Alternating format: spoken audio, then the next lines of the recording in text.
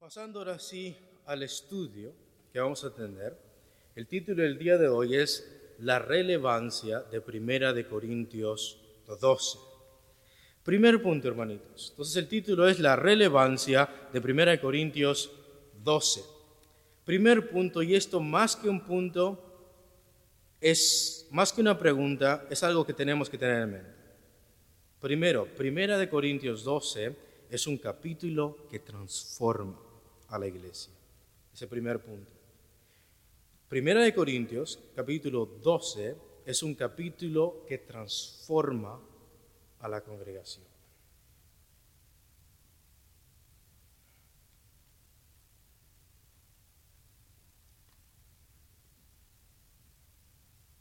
¿Por qué?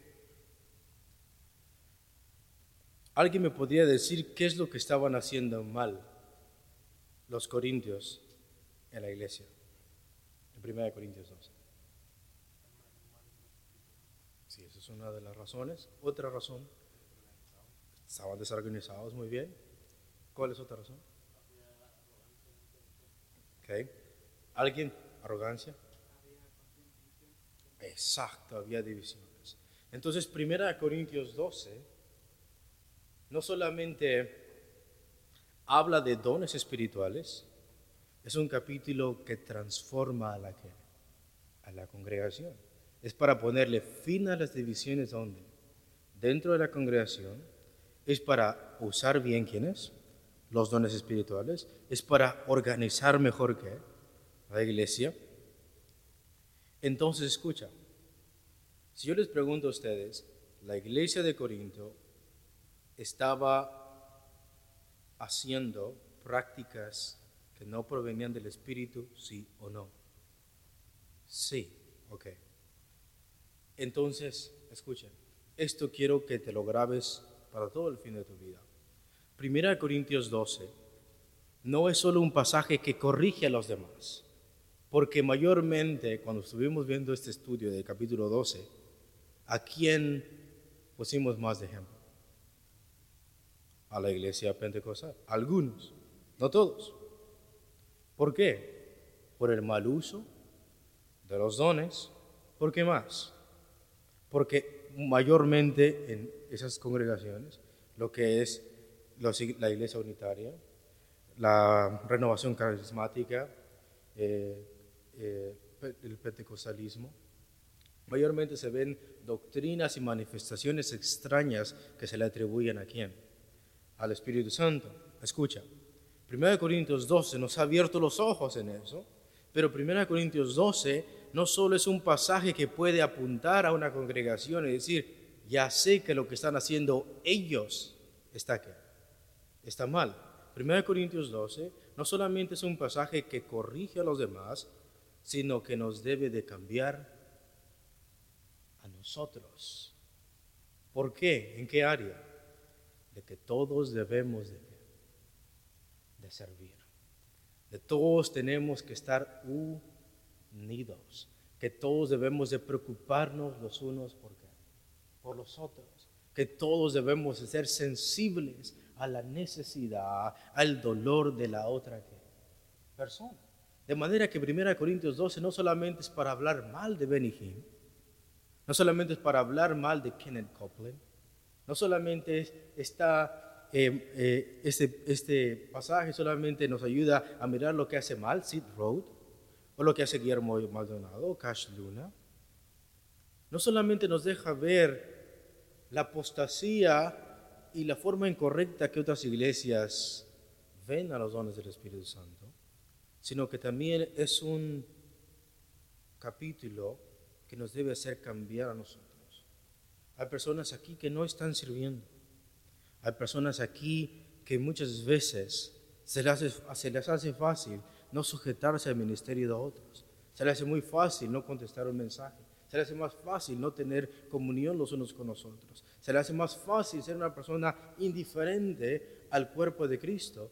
Pero es que este capítulo no solamente habla de otras congregaciones, también nos exhorta a nosotros a guardar la unidad, a ser serviciales, a no tratar de buscar dones solamente visibles, sino a servir en las cosas que pequeñas. Entonces, tengamos eso en mente, hermanitos, porque muchas veces podemos ser muy rápidos para apuntar, pero no para reflexionar lo que este capítulo también habla acerca de nosotros. Habla también acerca de nosotros. Con esto en mente, pasemos a la primera pregunta. ¿Cuál es el propósito del capítulo 12? Si lo pueden apuntar bien y si no, no, porque va a quedar grabado. La primera pregunta es, ¿cuál es el propósito del capítulo 12? ¿Alguien me podría decir cuál es el propósito por el cual se escribió 1 Corintios 12?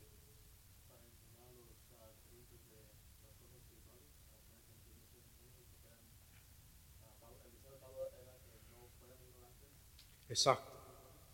Entonces, una de las razones por las cuales 1 Corintios 12 se escribió es para que los corintios no fueran ignorantes en las cosas que espirituales. Lo hemos visto. Porque el primer versículo no dice en el original en cuanto a los dones del Espíritu. Hemos visto que más correctamente tendría que decir acerca de las cosas espirituales. Ahora escuchen, vamos a refrescar nuestras mentes. Primera pregunta, ¿los corintios hablaban en lengua, sí o no? Sí. ¿Cantaban himnos, salmos? Sí. ¿Profetizaban? Sí. Tenían un montón de dones. Y ellos por eso se creían ¿cómo? Espirituales, ¿sí o no? Pero Pablo les dice que a pesar de que ellos practicaban todas esas cosas, ellos eran ¿qué? Ignorantes en las cosas ¿qué? Espirituales. Porque puede ser que una persona tenga un don y no por eso es más que espiritual. Muy bien. Pablo, según dice, que eran ignorantes espiritualmente porque ellos no podían distinguir entre el culto pagano y la verdadera manifestación del Espíritu dentro de la congregación. Estaban confundidos en eso, no eran capaces de poder distinguirlo. Luego, a pesar de que ellos se alardeaban de tener dones espirituales, sin embargo, ellos eran ignorantes al no ser capaces de decir qué es del Espíritu y qué es lo que no es del Espíritu. Ellos eran ignorantes porque estaban mal usando los dones espirituales para gloria propia, para vanagloria. Ellos estaban ignorantes espiritualmente porque eran arrogantes y estaban dividiendo al cuerpo ¿de qué? De Cristo. Ellos estaban diciendo, el ojo es más grande que la mano. Se estaban menospreciando los unos a los otros. Luego, en el hecho de que tú tengas un don, no significa que eres una persona que espiritual. Si lo estás usando mal, si no puedes distinguir entre prácticas mundanas y paganas y dices que es del Espíritu Santo, lo que menos eres, según Pablo, es espiritual. Muy bien. ¿Cuál es el propósito? ¿Cuál es otro de los propósitos por el cual el apóstol Pablo escribió 1 Corintios 12? ¿Cuál es otra parte de la ignorancia en las cosas espirituales? ¿Cuál es la otra razón? ¿Alguien que se acuerde? Exacto, llamar a la unidad de la iglesia. ¿Y a dónde encontramos eso? Porque sabemos que ese capítulo habla de la unión de la iglesia. ¿Qué analogía pone el Pablo? El cuerpo, exactamente. Por eso sabemos que Pablo no solamente está hablando de los dones del Espíritu, sino la importancia de ser un solo cuerpo en quién? En Cristo. Muy bien, hermano. ¿Cuál es otra razón? Solamente quiero que mencionen otra razón por la cual Pablo escribió 1 Corintios 12. Sí, es otro. Exacto. Otro, que es muy importante. Hemos visto para que no sean ignorantes en las cosas espirituales. Otro es para un llamado a la unidad y el amor, lo que dijo nuestro hermano. Por algunas preguntas que ellos tenían, claro. Pero hay otro punto muy importante.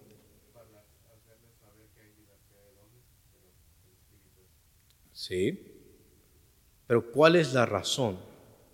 ¿Cuál es otra de las razones por la cual el apóstol Pablo escribió 1 Corintios 12? Sí, más o menos es lo que dice nuestro hermano. Era para corregir el mal uso ¿de qué? De los dones.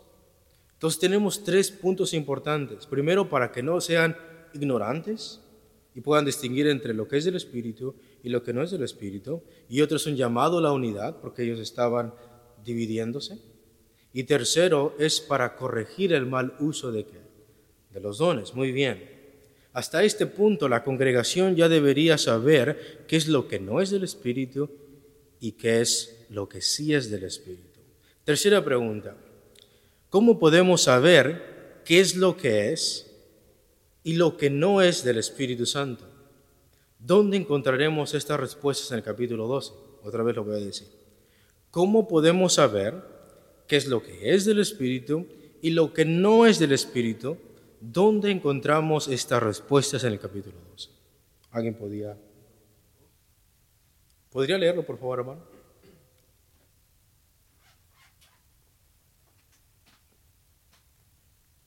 Abran sus Biblias, hermanitos. Sin espada no hay guerreros.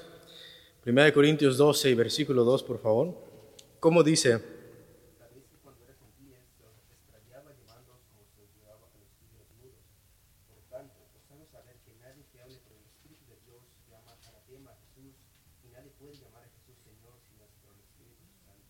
Exacto. Entonces, ¿cuáles son los versículos que nos hablan acerca de cómo podemos saber qué es del Espíritu y qué es lo que no es del Espíritu? Y es el versículo 2, el versículo ¿qué?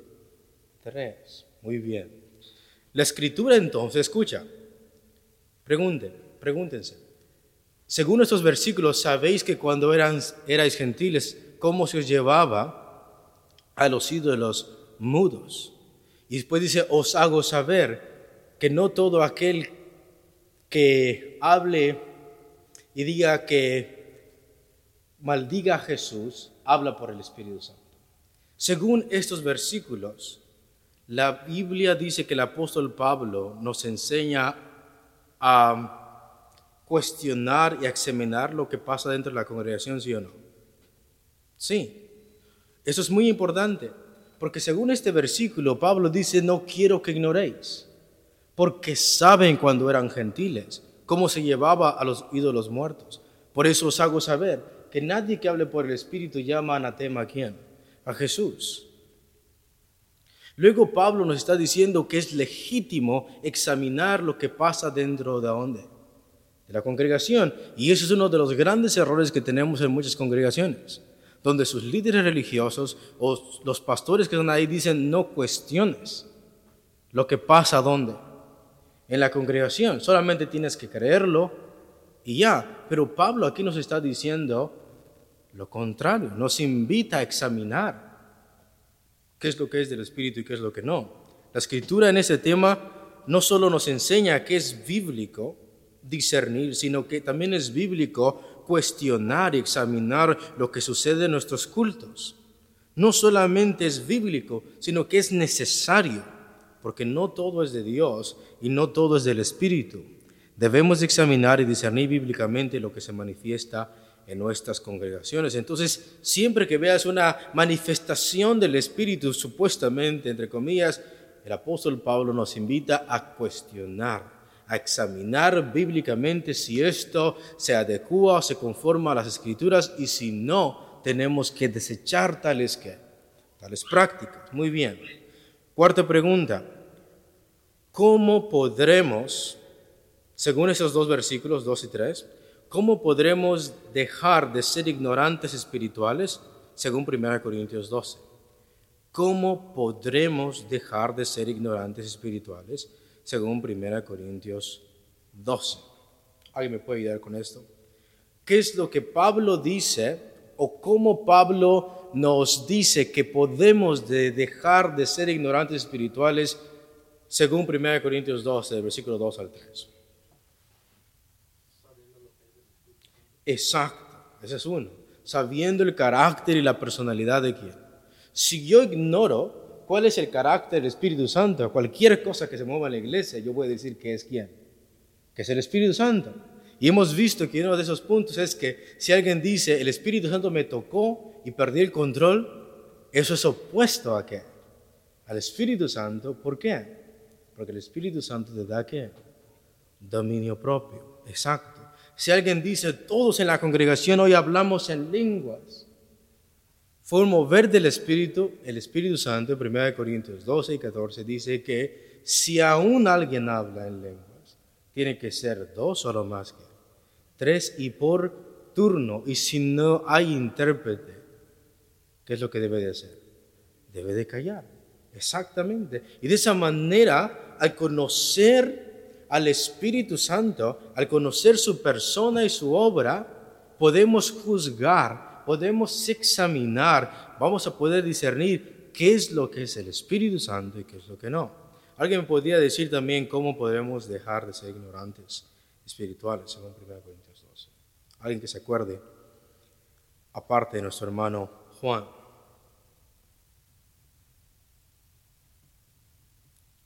¿Cuál es la primera sola? Sola Escritura. ¿Cómo vamos a poder discernir las cosas espirituales que provienen de Dios? Y es solamente creyendo y examinándolo todo a través de ¿qué? De este libro. Si este libro que está en nuestras manos, cuando vemos un movimiento dentro de la congregación y tal movimiento contradice lo que dice este libro, sabemos que eso no proviene de ¿qué? De Dios. No proviene del Espíritu Santo porque está contradiciendo esto. Es por eso que Pablo dice, os hago saber que nadie que habla por el Espíritu llama anatema a Cristo, y nadie puede llamar a Jesús Señor sino ¿por qué? Por el Espíritu Santo. Y esa es doctrina apostólica, y eso quedó escrita en el Nuevo Testamento. Por eso en el capítulo 14 el apóstol Pablo dice, si alguno se cree profeta, debe de examinar, debe de saber que lo que yo estoy diciendo proviene de ¿qué? Del Espíritu. Aquel que ignora, que ignore. Muy bien. Y la última la voy a dar yo porque veo que han batallado un poquito con esto, y es ejercitando nuestra mente renovada. Has nacido de nuevo, tienes una nueva mente, que es la mente de ¿quién? De Cristo. Has nacido de nuevo. Por eso dice, sabéis que cuando erais ¿qué? Gentiles, ¿cómo se os llevaba antes? Pero ahora ya no debe de ser así, porque ahora tienes una nueva mente en Cristo, tienes una nueva naturaleza en Cristo, y poniendo esas 3 cosas en práctica, revisando cómo vivías antes, la vida inmoral en la cual hacías antes, las doctrinas inmorales y paganas que se hacían en tu lugar, en tu ciudad, en tu cultura, y todas esas cosas antes de nacer de nuevo, tú las mirabas bien.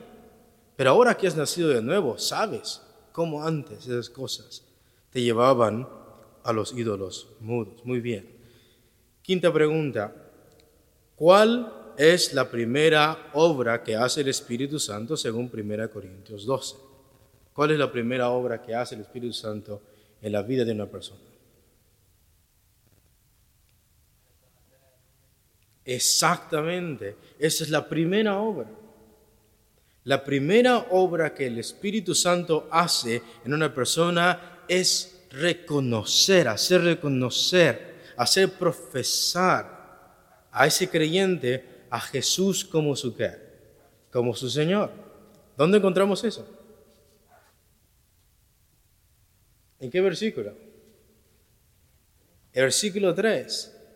Os hago saber que nadie que habla por el Espíritu llama anatema a Jesús, y nadie puede llamar a Jesús curios, sino ¿por qué? El Espíritu Santo. Muy bien, hermanos.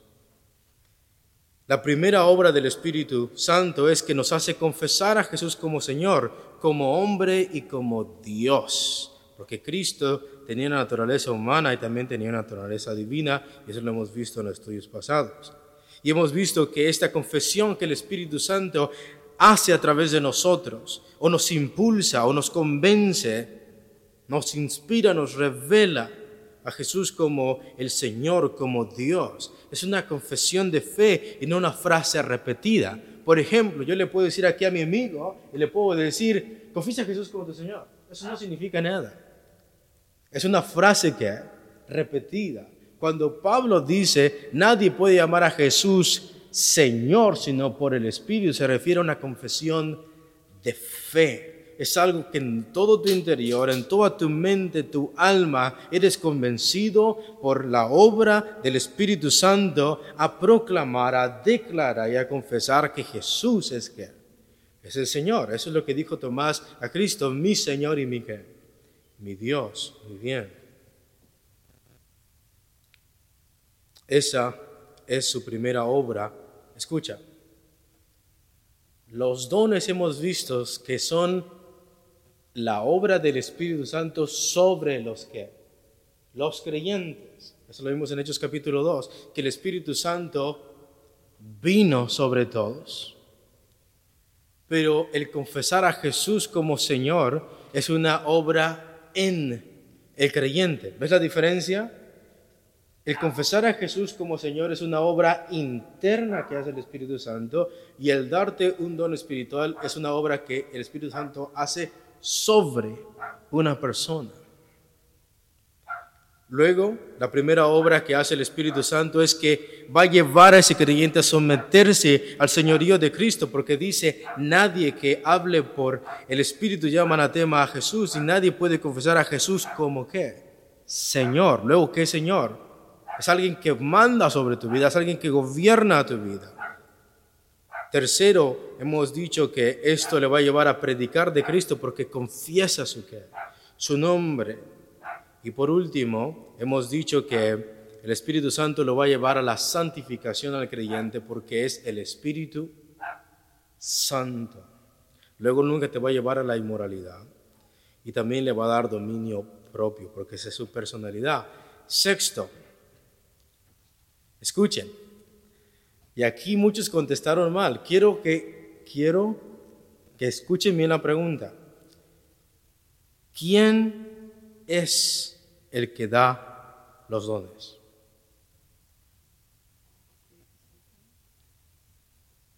¿Alguien más? ¿Alguien más? Exacto. ¿Quién es el que da los dones? Y es la Trinidad. Lo hemos visto en los estudios pasados. 1 de Pedro capítulo 4. 1 de Corintios capítulo 12, del versículo 4 hasta el versículo 6. Efesios capítulo 4. En Efesios capítulo 4 se pone a Jesucristo como aquel que reparte los ¿qué? Dones. Primera de Pedro 4, del versículo 9 al 10, se pone al Padre como aquel que da los dones. Y en 1 Corintios 12, versículo 4, dice, hay diversidad de dones, pero el Espíritu es el mismo. Hay diversidad de ministerios, pero el Señor es el mismo. Hay diversidad de operaciones, pero que Dios, que hace todas las cosas, es el mismo. Luego, escucha, si Cristo no hubiera muerto en la cruz, el Espíritu Santo no podría hacer ninguna obra. Si el Padre no hubiera enviado a Cristo, nadie hubiera muerto. ¿Por quién? Por nadie. Entonces, ¿quién es el que da los dones? Es Dios, es la Trinidad. Ahora escuchen, pongan atención. ¿Quién es la persona que da la manifestación de los dones? El Espíritu Santo, exactamente. ¿Quién es la persona que da la manifestación de los dones? Y es el Espíritu Santo, muy bien. ¿Pueden leer el versículo 7, por favor? ¿Pueden leerlo, nuestro hermano Sabino, por favor, versículo 7?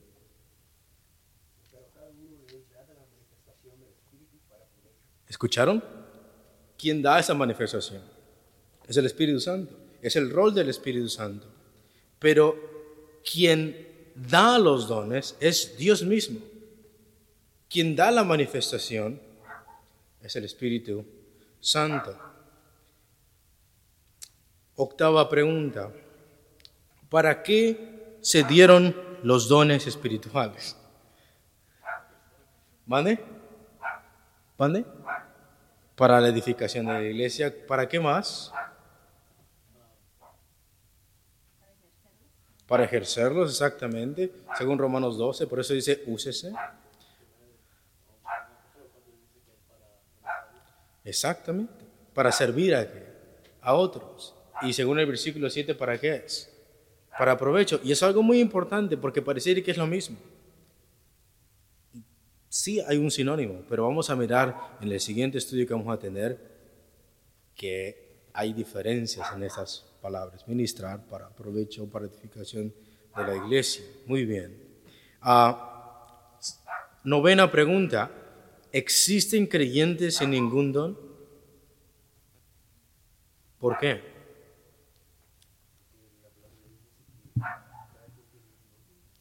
¿Alguien me podría dar ese versículo bíblico? ¿Alguien podría ayudar al hermano? ¿Puede leerlo, por favor, hermano? Pero él no dice que cada creyente tiene un don. Ahí dice que el que los da, el que da la diversidad de los dones es... ¿Perdón? ¿Puede leerlo, por favor, hermano?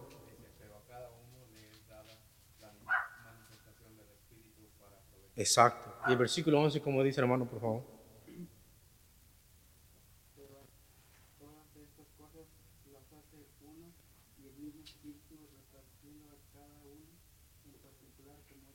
Exacto.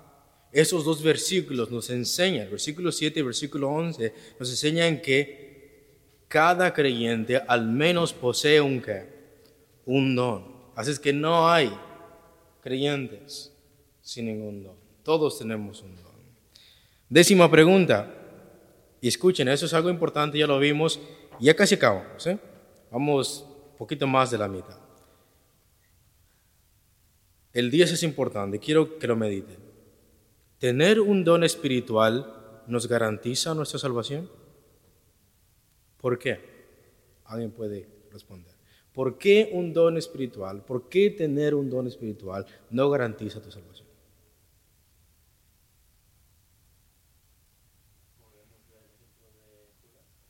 El ejemplo de Judas, ¿por qué el ejemplo de Judas? Uh-huh.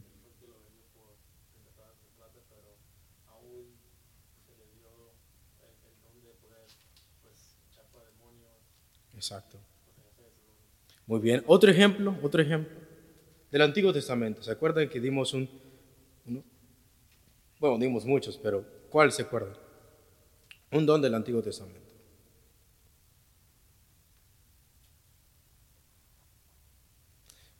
Lo que quiero que ustedes vean con estas preguntas es que no solamente es correcto decir sí y no. O sea, si alguien nos pregunta, ¿tener un don espiritual nos garantiza nuestra salvación? Si alguien dice no, esa es una declaración, pero no estás explicando cómo lo sabes. Entonces el punto es no solamente saber la respuesta, sino saber dónde el texto bíblico dice. ¿Por qué un don no nos garantiza nuestra salvación? Y lo hemos visto con la respuesta de nuestro hermano Juan, que Judas, en Mateo capítulo 10, también se le dio poder y autoridad sobre demonios y sanidades, pero él nunca fue salvo. Un ejemplo del Antiguo Testamento, hermanos, que se acuerden.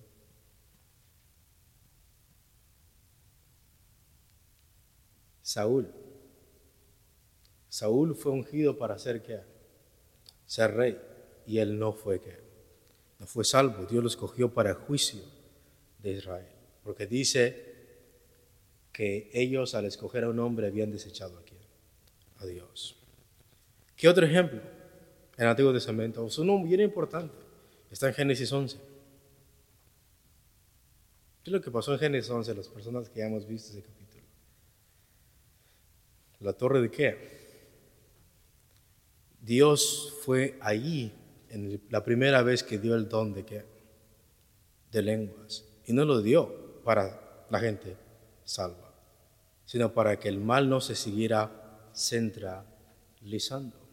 Entonces el hecho de que hables en lenguas o que hables un idioma, en este caso un idioma humano, no significa que eres salvo. Otro ejemplo del Nuevo Testamento, un versículo claro que habla acerca de eso. Hebreos capítulo 6, versículo 4 al 6. Que puede ser que una persona experimente el don celestial, sea partícipe del Espíritu y resbale y caiga. Y nunca más sea renovado ¿para qué? Para arrepentimiento. Hay mucha gente que va a experimentar sanación de parte de Dios y eso no significa que son salvos. ¿Qué es lo que dice Mateo 7? ¿Se acuerdan? ¿Qué es lo que dice, hermanos?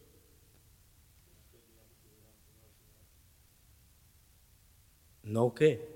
¿Profetizamos en tu nombre? ¿No expulsamos demonios? ¿No hicimos muchos milagros? ¿Y qué es lo que Cristo les va a decir? Nunca os conocí.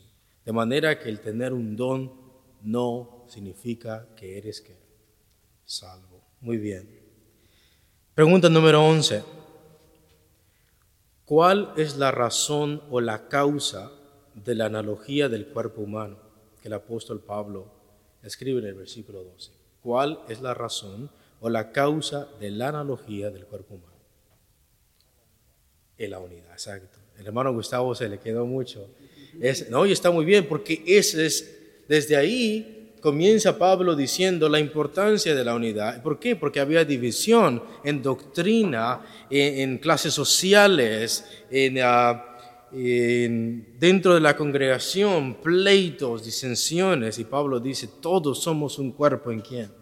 En Cristo, porque a todos se nos dio de beber de un mismo espíritu, sean esclavos, sean libres, sean griegos o judíos, todos fuimos dados a beber de un mismo espíritu. Muy bien. 12ª pregunta, ¿qué implica ser parte del cuerpo de Cristo? ¿Qué implica? What implies to be part of the body of Christ? ¿Qué es lo que implica? O sea, cuando alguien dice, I am part of the body of Christ. ¿Qué es lo que implica eso cuando alguien dice eso? Tener una función, exactamente. Gracias, hermano Gustavo. O sea, el ser parte del cuerpo de Cristo no solamente es identificarte con el cuerpo. Hemos dicho, no eres un moco, no eres un quiste. Si eres parte del cuerpo, vas a funcionar ¿en qué? En algo, porque eso es lo que hacen tus miembros dentro del cuerpo de Cristo. Sirves para algo. Sea que seas una parte muy pequeña, invisible, oculta del cuerpo, muy baja del cuerpo, todo el cuerpo tiene una función. Entonces, si tú eres parte del cuerpo de Cristo, el apóstol Pablo nos ha dicho que eres un miembro, y un miembro tiene una función. Exactamente. Y última pregunta, ¿a qué nos exhorta esta analogía del cuerpo? Pablo, ¿cuál es su exhortación cuando nos da esta analogía del cuerpo? ¿A qué nos invita? ¿A qué nos exhorta? ¿A qué nos manda esta analogía? ¿A qué nos dice esta analogía? ¿A qué nos impulsa? ¿Alguien podría?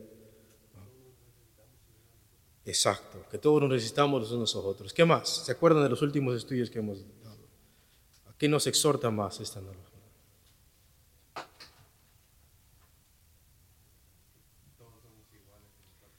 Todos somos iguales en el cuerpo de Cristo, solamente con diferentes dones. Muy bien. Hermano, ¿quería decir? ¿Qué? A no ser arrogantes, exactamente. ¿Por qué?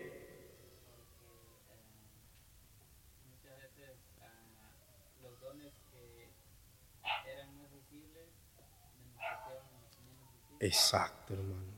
Este hermano sí ha estado en el estudio, ¿eh? Exacto. A ser sensibles. ¿Por qué? Exacto. Entonces tenemos que ser ¿qué? Sensible. ¿Cómo puedes probar que una persona no es insensible? ¿Cómo puedes probar que realmente sí es sensible? Puedes agarrar un martillo y decir, préstame tu dedo, y si te duele, entonces sí eres una persona sensible. Muchas veces podemos ser egoístas, pero no hay tal cosa de decir, yo no me preocupo por los hermanos, o no siento esto. A solo que no seas parte de qué? Del cuerpo. Exactamente. ¿Qué más nos impulsa, nos exhorta esta analogía, hermanos?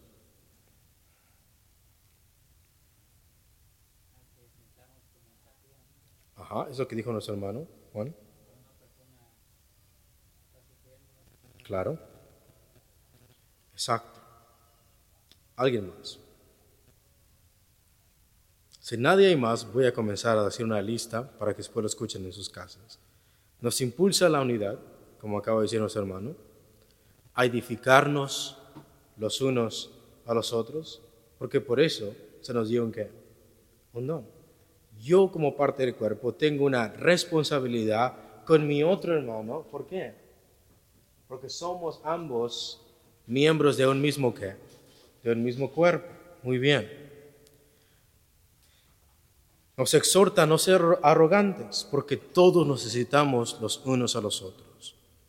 Nos exhorta a no menospreciar a ningún hermano por cual sea que sea su servicio, sea detrás de las cámaras, sea una persona que hace un trabajo que no es tan visible. Lo débil sabemos que es lo más esencial. Nos exhorta a ser humildes, porque todo lo recibimos, ¿por qué? Por gracia. Nos exhorta a reconocer nuestro lugar, a ocuparnos de nuestro lugar, a servir con excelencia en nuestro lugar y no estar envidiando otros dones. Porque el texto dice que el cuerpo es uno, pero los miembros, ¿cuántos? Muchos. Nos exhorta a sujetarnos los unos a los otros, porque somos un cuerpo y miembros cada uno en particular. Debemos de sujetarnos los unos a los otros. Hemos dicho que eso se ve con cosas pequeñas, cuando alguien manda un mensaje. Cuando alguien tiene un ministerio, la persona se sujeta a ese ministerio de tal persona porque todos somos ¿qué? Parte del cuerpo. Muy bien. Nos exhorta a servir y a funcionar porque somos parte del cuerpo. Nos exhorta a congregarnos como cuerpo que somos. ¿Cómo demuestras visiblemente que eres parte del cuerpo de Cristo? ¿Cómo? Congregándote. Si tú dices que eres parte del cuerpo, ¿con quién vas a estar? Con las personas que son parte del cuerpo. Y para eso hay muchas analogías. Cristo en Juan 15 dice, yo soy la vid y ustedes ¿qué? Los pámpanos. Pero todavía algo más impresionante es que nosotros somos el cuerpo de Cristo. Nos exhorta a preocuparnos los unos por qué. Por nosotros no solamente a ser sensibles, sino a afanarnos por la otra persona. A mirar las necesidades de qué? De la otra persona. Y por eso hemos dicho que las personas que puedan ayudar con algo, sea económico, sea anímico, sea con un consejo, sea con una visita, no esperes a que la congregación diga, vamos a levantar una ofrenda para fulano de tal, o vamos a visitar a la persona fulana de tal, o si no me dicen nada, no me tengo que preocupar por nadie. No, tenemos que preocuparnos los unos por los otros. Es por eso que Dios dejó algunos más arriba y otros más aquí. Más abajo otros visibles y otros menos visibles, para que no haya desaveniencia. ¿Dónde? En el cuerpo de Cristo. Dios ordenó el cuerpo humano y también Dios ordenó el cuerpo de Cristo. Nos invita y nos exhorta a ser sensibles con los demás y por último a respetar el lugar de cada uno de nosotros. Y para terminar, ser parte del cuerpo de Cristo. Hemos visto que es una bendición. Porque puede ser parte del cuerpo de Cristo o no ser parte del cuerpo de Cristo. ¿Cómo sabes que eres parte del cuerpo? Cuando confiesas ¿a quién? A Jesús como tu Señor. Pero si tú no has confesado a Jesús como tu Señor, por el Espíritu Santo, si no nos hemos arrepentido, Si no hemos doblado nuestras rodillas al señorío de Cristo, no somos parte de qué? Del cuerpo. ¿Y por qué debería de importarnos si somos parte del cuerpo o no? Porque solamente hay dos cuerpos. O eres parte del cuerpo de Cristo, o eres un hijo de qué? Del diablo. Solamente hay dos cuerpos, por así decirlo. Solamente hay dos padres. Dios o el diablo. Cristo siempre dijo la verdad. Y Satanás se conoce como el padre de mentira. Y también tiene sus hijos. 1 de Juan 3:11. No como Caín, que era de qué? Del maligno y mató a su qué? A su hermano. Si no eres parte del cuerpo de Cristo, el texto dice que todos aquellos que no son parte del cuerpo de Cristo sirven a las obras de la carne. Y las obras de la carne se manifiestan como lascivia, mentira, avaricia. Luego, ¿por qué nos tiene que interesar ser parte del cuerpo de Cristo? Porque solamente hay dos cuerpos. No podemos ser el templo de Dios y el templo de ¿qué? De los demonios. No podemos tener a Señor Cristo y a tener a Belcebú como ¿qué? Como Señor. Por eso es importante ser parte del cuerpo de Cristo. Y si somos parte del cuerpo de Cristo, vamos a vivir en unidad, vamos a vivir en amor, vamos a vivir edificándonos los unos a los otros, vamos a confesar al Jesús bíblico, vamos a someternos al Jesús bíblico y vamos a predicar del Jesús bíblico. Nos vamos a preocupar los unos por los otros, vamos a ser sensibles los unos a los otros porque somos del mismo cuerpo. Vamos a levantarnos, hermanos. Vamos a orar.